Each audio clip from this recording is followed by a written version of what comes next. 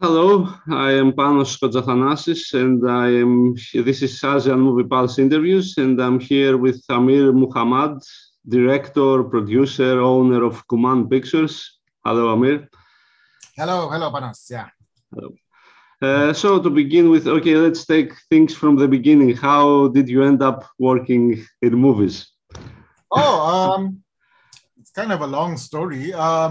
In university, I did law, but because I didn't find it very interesting, I took a minor in film studies, which is of course very theoretical. It's not filmmaking. It's the theory of movies, and I liked it so much that I decided to take filmmaking courses after university.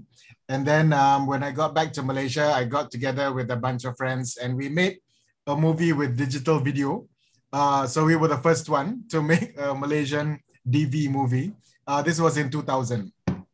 And the film could not screen in cinemas because we finished it on video. We didn't transfer it to film. So we rented halls and did things like that. So it kind of started being part of a kind of a small movement that people made what they call indie movies, show it in small halls and show in festivals such as Rotterdam and all that. It kind of lost steam after a while. So it didn't last. I think by 2010, it was kind of like, it sort of dissipated, that kind of what they call the Malaysian New Wave, which is a label the media gave. I never gave the name myself. I think the reason it dissipated was that these films didn't really have much of a strong audience following, especially in Malaysia. So after a while, the momentum kind of lost. So I stopped making movies for a while. The last one was, I think, 2009. And then so I stopped for a long time in order to concentrate on book publishing. I have a book publishing company. So after a few years of doing that, I thought, I want to go back to filmmaking, but I wanted to do something where it is small scale and yet aiming for a kind of a bigger audience. So I chose the genre, so specifically horror and thriller. And after reading Roger Corman's book, his memoirs, it was so inspiring. And after, of course, knowing about studios like Blumhouse and A24, that kind of thing. So decided to have this model where make movies on relatively low budget. I mean, they're not micro budget, but they are like maybe double or triple what a TV movie would cost, but less than what a regular feature film made by a big company would spend. So we started the company in 2018. Kuman Pictures, the name was sort of inspired by Roger Corman, Kuman, but also Kuman in Malay means germ. So it's like something that's very small that you don't see with the naked eye. So that was the idea. So we've completed, I think 5 films by now.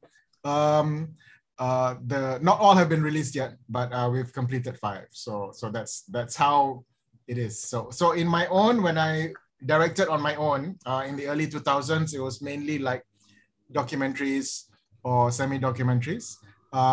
So the ones that I'm doing now under Kuman Pictures are very different. They are story-driven, they are genre pieces, but keeping a kind of independent spirit in the sense that we give the directors creative control as long as they follow the budget, they don't burst the budget. So our first 3 films were Two Sisters, which was in Mandarin. And then the second was Roh, which is in Malay. And the third is Irul Ghost Hotel, which is in Tamil.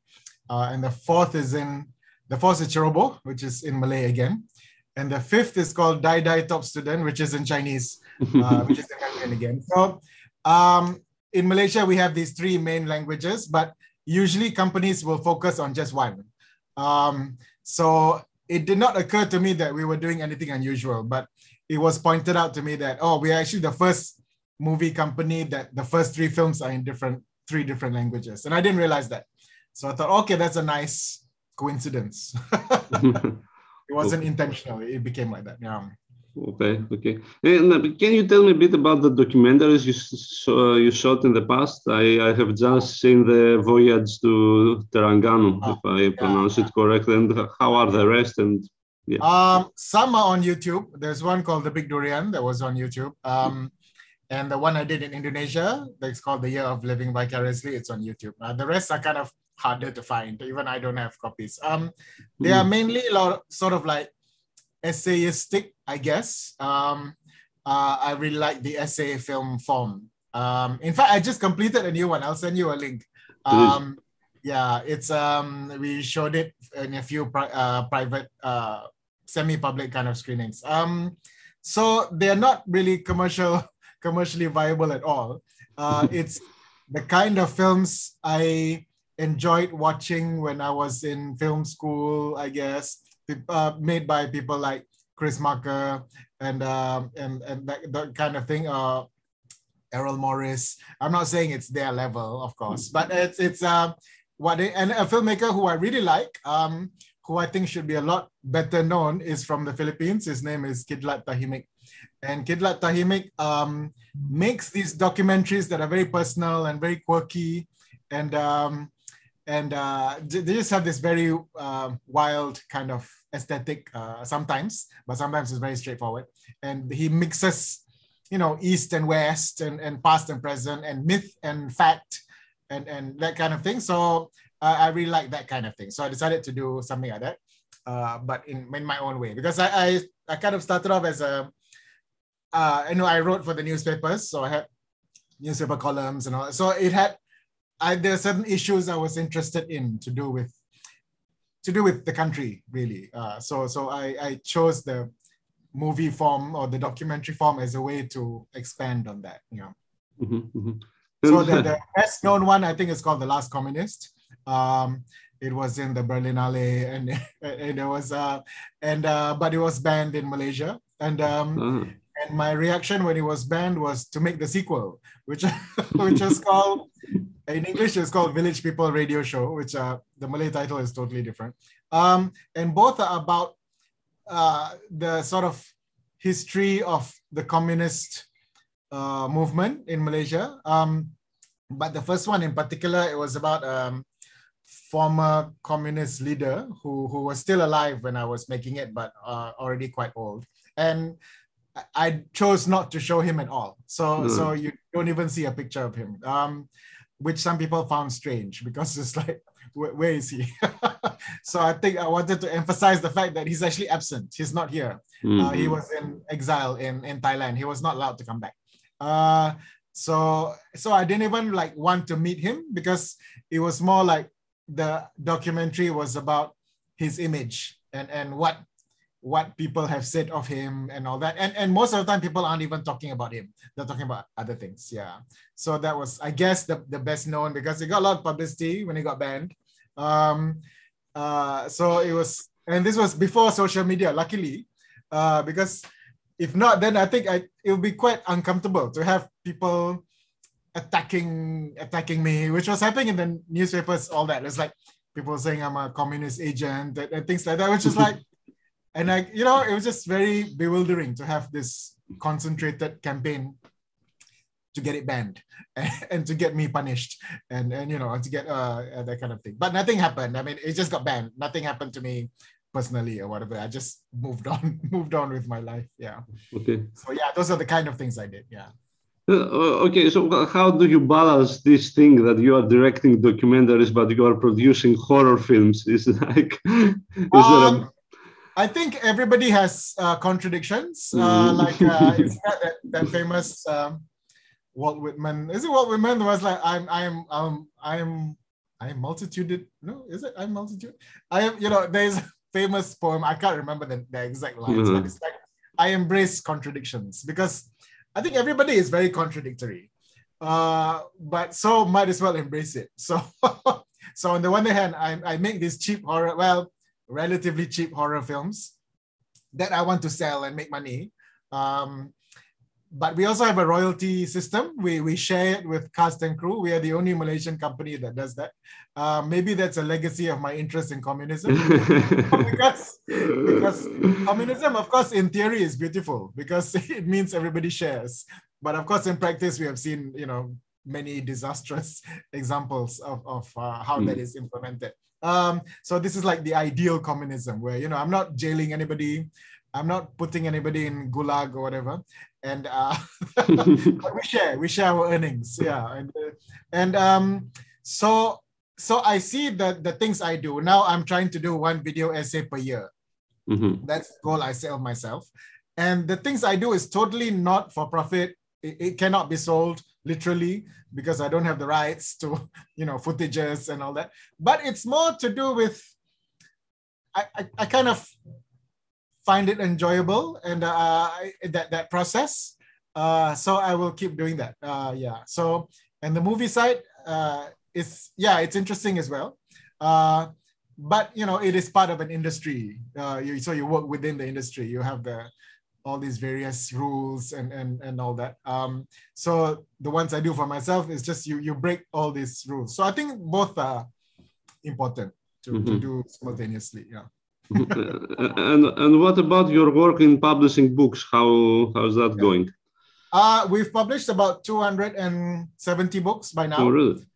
In the space of I started in 2007. 27, is that the right way to say it? 2007. So in 15 years, I've published about 270. They are mainly pulp fiction. My current company is called Fixie.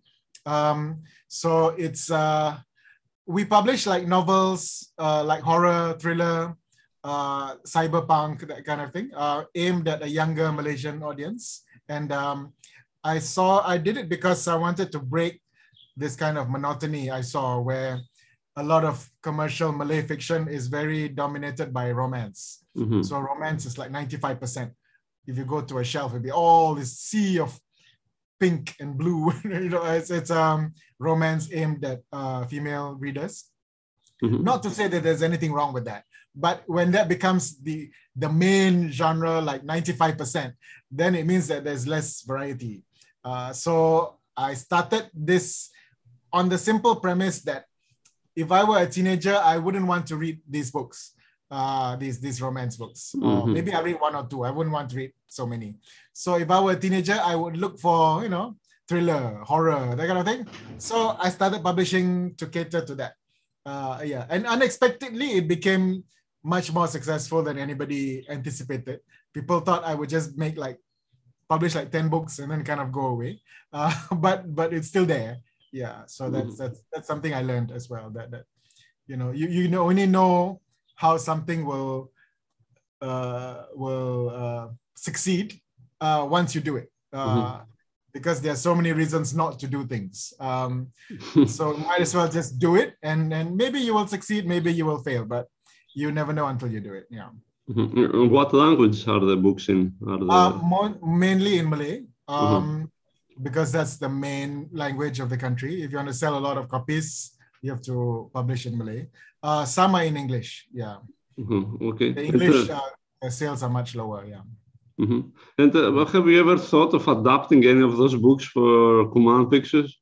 Not under Kuman, because writers, novelists, they tend to have very wild imaginations. So if you were to translate similar to what the book is, it will cost a lot, because there will be explosions, there will be zombies, there will be car chasers and all these things.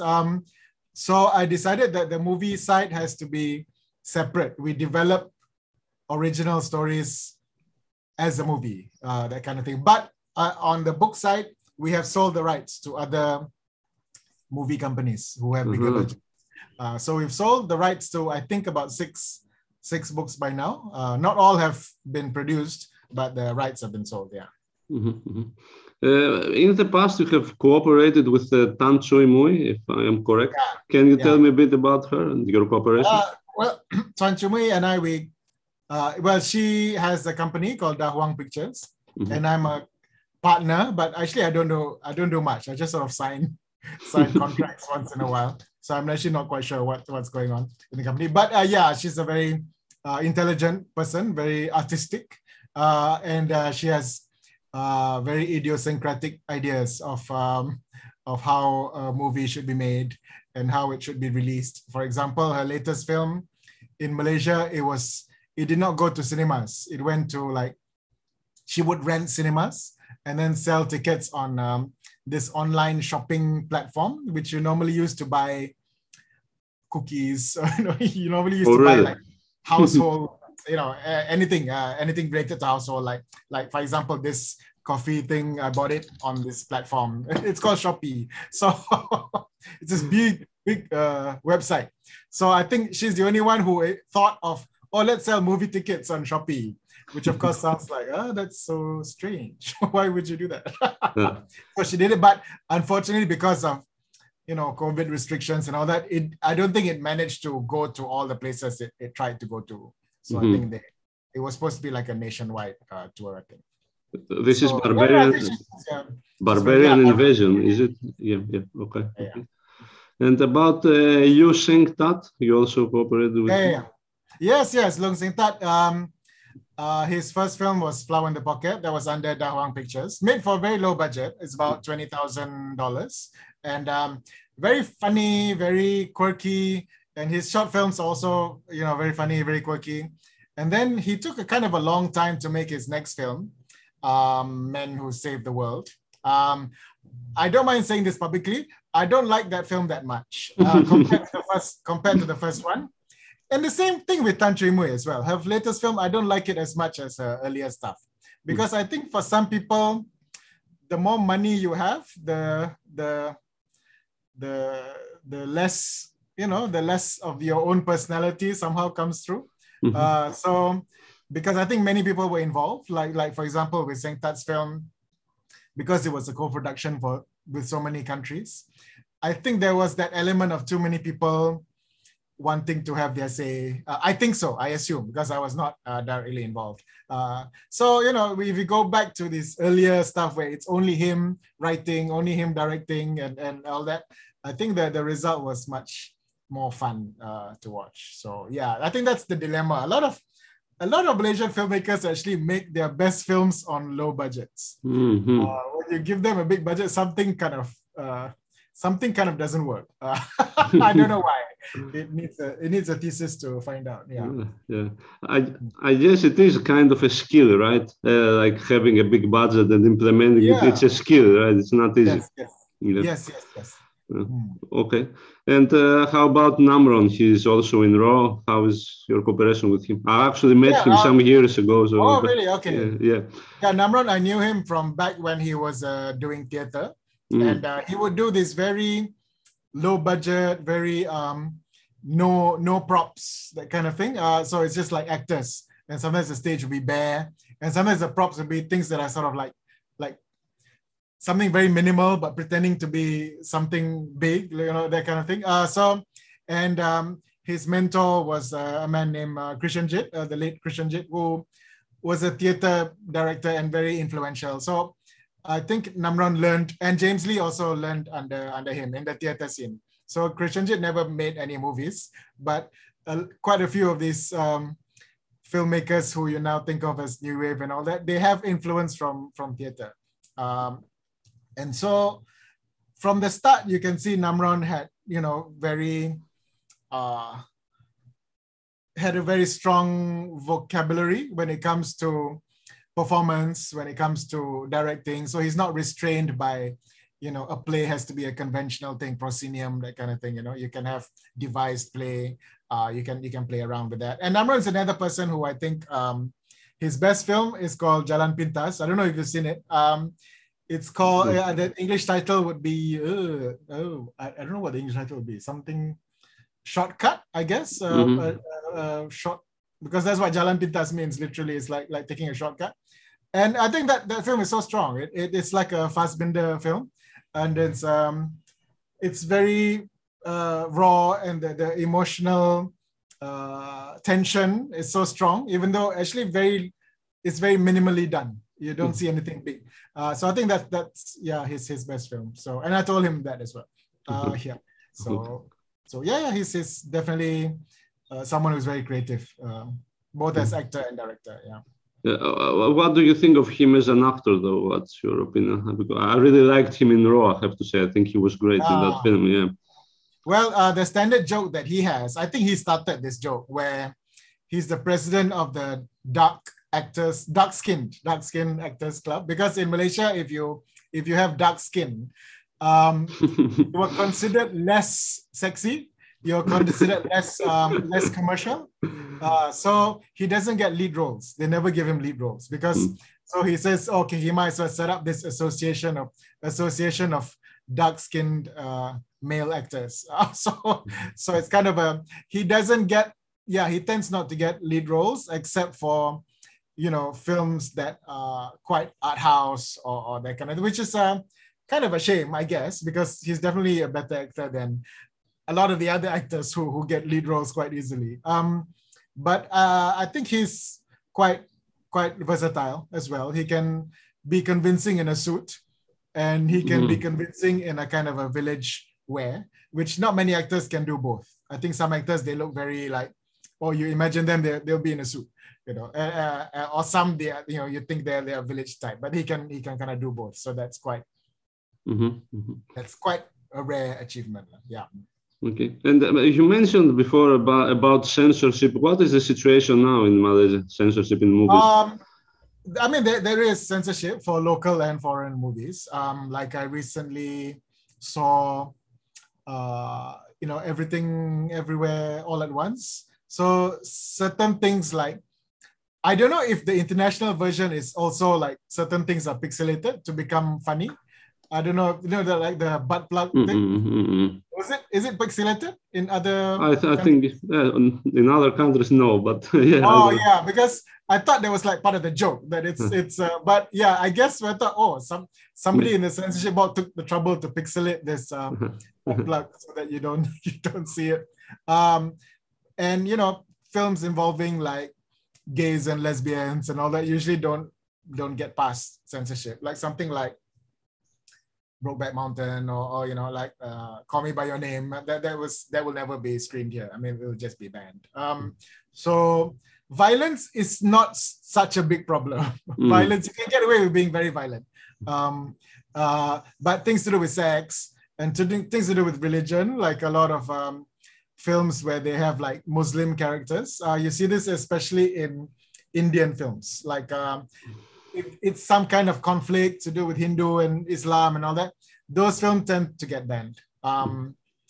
So it's very unprogressive, our censorship board. But I think instead of always complaining about censorship board, I think we should just make films for platforms that don't require censorship. For example, if you sell a movie to Netflix, you don't have to go through Malaysian censorship. But not many people do that. They still want this, official kind of release. So I think that if you have the money, why not try something? In fact, our next movie, we're trying to do it in such a way that we don't need censorship at all. We're just going to do something where it's released online for free. Can you show alcohol drinking in Malaysian films? Or I think a lot depends on, it's because there are rules, but the rules are not so precise sometimes. So the rule is probably something like you cannot be seen to promote alcohol. That's probably the rule. It's not like, you cannot hold, it depends on who, because the rule I think can be quite vague, general, but it depends on who is interpreting it. So, I mean, definitely I have seen movies with alcohol, but it depends on the context. Like if you show somebody is like drunk and that means he's a bad person, I think it should be okay, rather than showing he is a good person and he also drinks. And this only applies to Muslim characters. If it's a non-Muslim character, they can drink, there's no problem. But things like nudity, that one is very objective. Like you cannot show nudity. That it's very. But things like a lot of the others are very like subjective. It depends who is on the board. Mm-hmm. I mean, our first two films had no cuts at all. The third film had some minor like profanity, like just like rude words. They were beeped out, so it's just fine. We took that. I think there were three cuts, not cuts. It's just the dialogue is muted.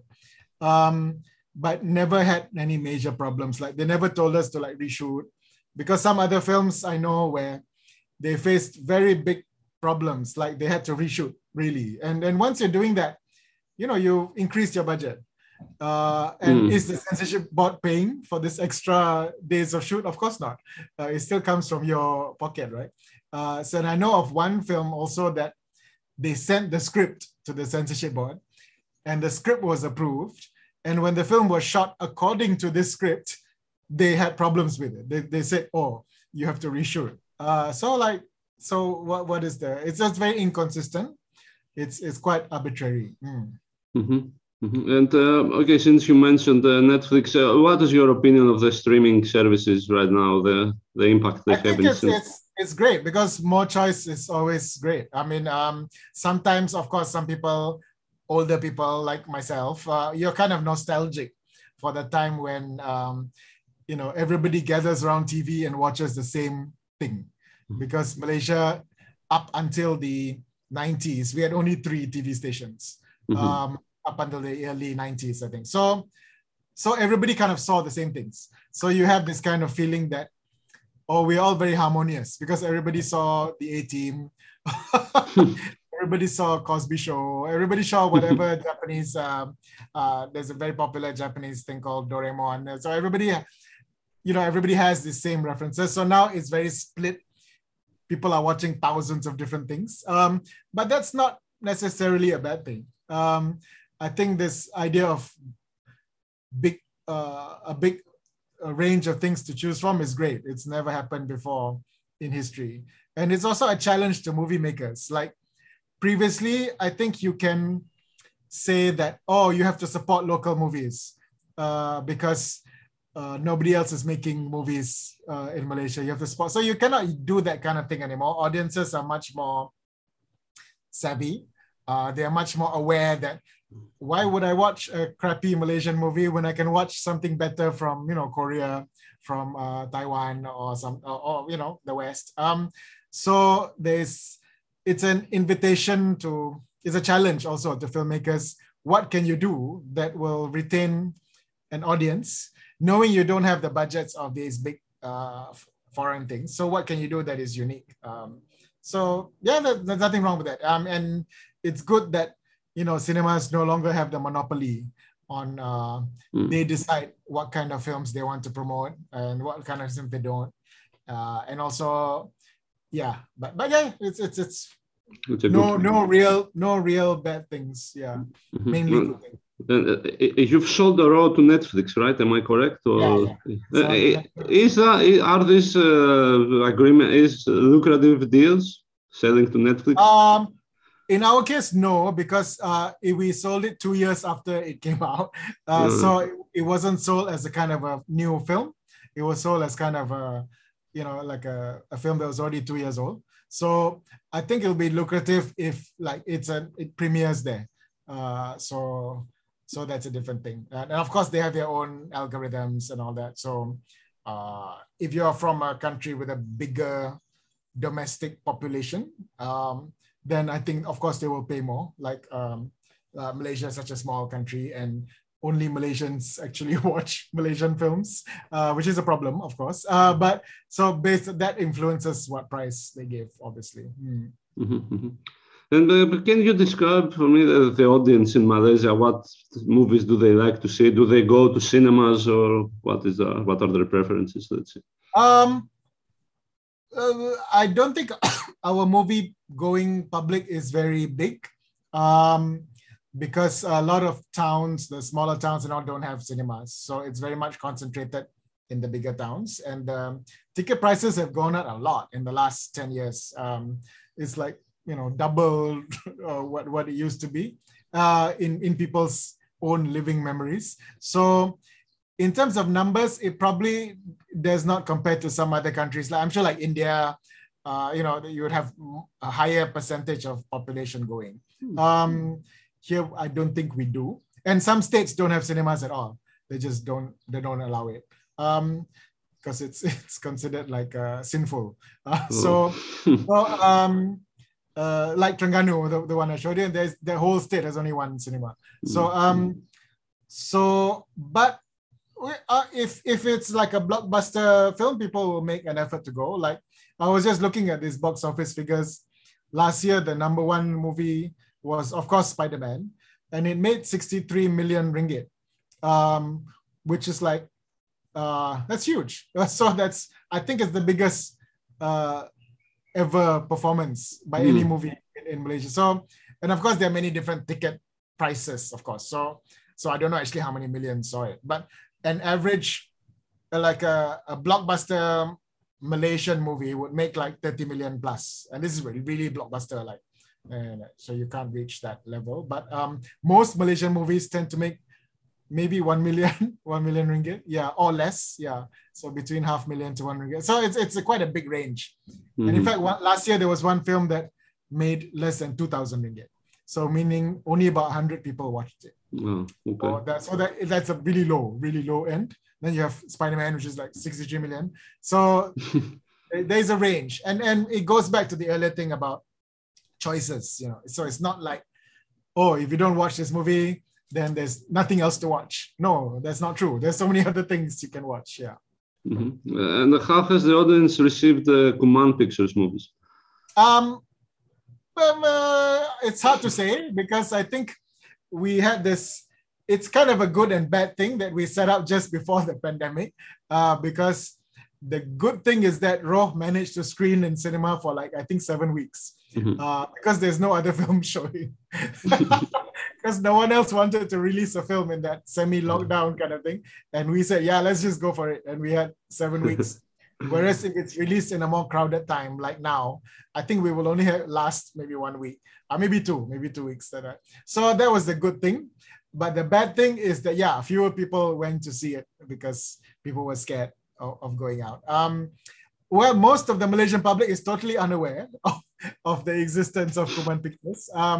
Maybe we had a bit of publicity when Roh won Best Picture at the Malaysian Film Festival. But I think even Malaysian Film Festival, not many people watch it. Because it's not considered as entertaining as like singing contests. Because whenever there's a nationwide singing contest, they would get very high ratings.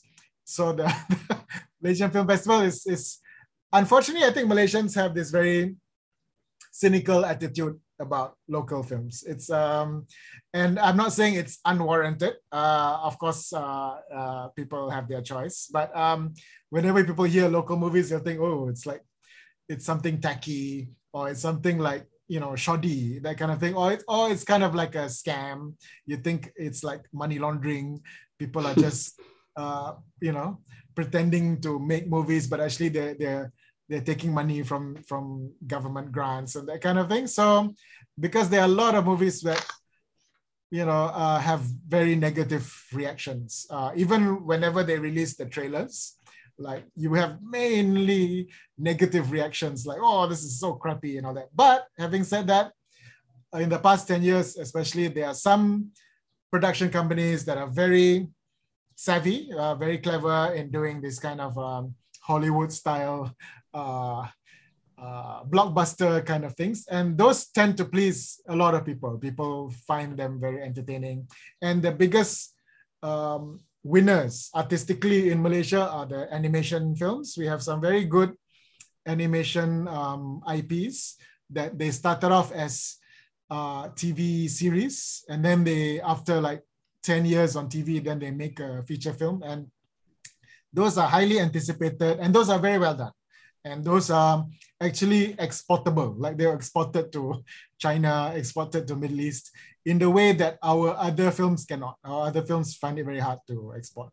So so the animation industry, I would say, is like the high point of Malaysian filmmaking. But for the most part, our Malaysian audience, they're not very excited when they see like a poster for a Malaysian film and that kind of thing. But do you have a rough estimate of how many Malaysian movies are being produced every year? Last year only 8 were released widely, but the year before it was like 50. So in 2019 it was 50. Then it dropped, and then because of pandemic, but now it's going back to normal. So it tends to be about 50 a year released. And sometimes there's this odd thing where a movie is sort of made for the big screen, but then they encounter funding problems or whatever. They cannot afford to promote it because, of course, to release a movie in cinema, you need promotion budget. So sometimes a movie is sort of anticipated as being, oh, this is coming to a cinema, but at the end it goes on TV instead. It goes straight to this. We have this platform called Astrofirst where it's a TVOD. So you pay the price of a cinema ticket to watch it within, I think, 48 hours. So it's like, and that some films go straight there instead of going to cinema. And some films do very well by doing that. So I say 50 films are released in cinema, but more are made because they end up premiering in other platforms. So they premiere on Netflix or Disney Plus, that kind of thing. Okay. And does the government help with financing at all? Or? Yeah, because there is our National Film Board, they give out film grants. And in fact, we just completed a movie made with such a film grant. The movie is called Dai Dai Top Student. It's in Mandarin. It's a horror comedy. So it was a part of a government sort of a grant scheme to encourage people to make movies again during the pandemic. We were quite, it was a grant that was announced very quickly. It's like, oh, there is this money. And then so you apply quickly and then we got it. So that is the first movie. So that's our 5th movie. And the first one we made with a grant. The other 4 are not. It's our own money. So, but there are other filmmakers, I can assure you, that every single film of theirs was made with grants. So it's kind of a spectrum. Some people rely on grants as their sole source of funding, and they keep making film after film like that. But most will have a kind of a mixture. You have a bit grant here and then a bit of your sort of private money. Okay. So yeah, I mean there is financing for movies, definitely. Yeah. Is piracy still a problem in Malaysia? Or? Piracy always was a problem. Of course, it's a different form of piracy now. Now it's download. Now it's digital, right? It's online. So there's a lot. Like especially if a film comes out on Astrofirst, which is a TV thing, of course. Like 2 days later, you can find it online. People will share it on Facebook. People will share it on Telegram, which is this app. So yeah, it's always there. And I don't think you can completely stop it. And in a way, this may sound like an odd thing to say, but I would be insulted if I made a movie and it's not pirated. So I know this for a fact because our movie Two Sisters, until now, is not pirated. So whereas the other two are. So like, but you hope they give you a bit of time to recover the money, and then it's pirated, it's fine. You don't pirate on the first day, right? But yeah, I don't think it's something you can avoid. And speaking from my communist perspective again, I think it's not necessarily a bad thing because I think piracy is it's a parallel economy.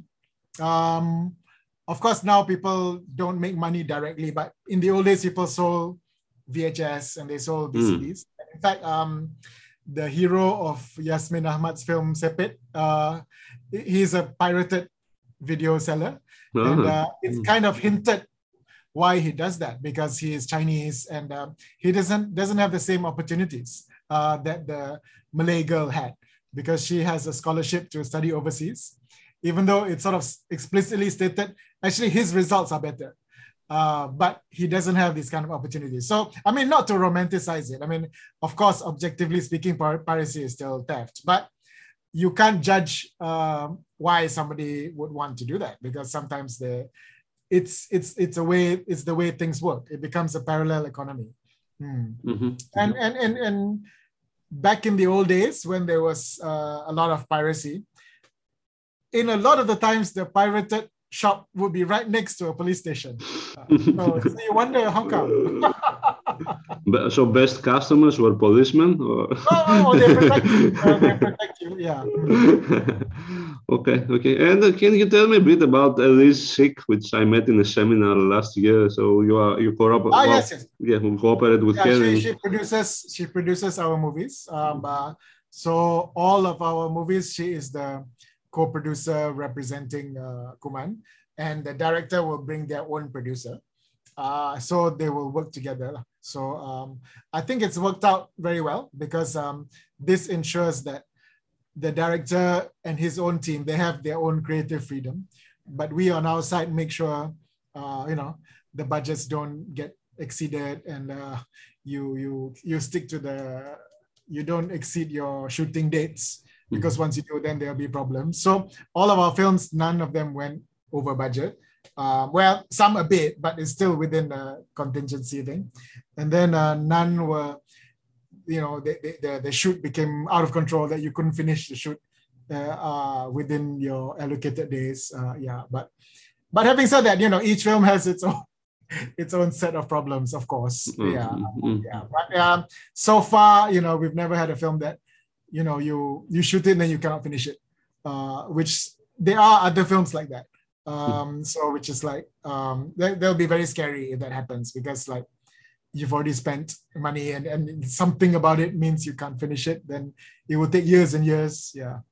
So far no so far. And hopefully never. Okay, and I guess last question, any information about future projects? You also mentioned some, but also yourself as a director and for Kuman Pictures. We are planning a crowdfunding movie. Actually, we haven't announced it yet. And we love the script. We first read the script 3 years ago. And when we first read it, we thought this script is so good, but it will never get past censorship board uncut. They would want certain cuts because it's about racism and all that. And I thought it's such a shame, because if you make these cuts, the film won't be the same. It'll become something, Whereas I think the strength of this film is that, it's quite straightforward in some ways, even though it's kind of a fantasy film. So we kept it for like 3 years, not really knowing what to do with it. And finally this year we decided, why not we go through a crowdfunding route where people give us money to make it, because otherwise the film cannot be made. But in return, the film is available for free, so we don't make money from it. So I think that's because there's never been a crowdfunding movie in Malaysia before. So it may not succeed, who knows? We may not get our target, but we will shoot something. Even if it's a low budget, we will shoot something with that. So that's the promise. So that is the next one.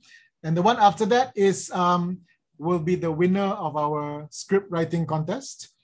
Every 2 years we have. So we don't know the winner yet because the deadline is at the end of this month. So by July, we will know the winner.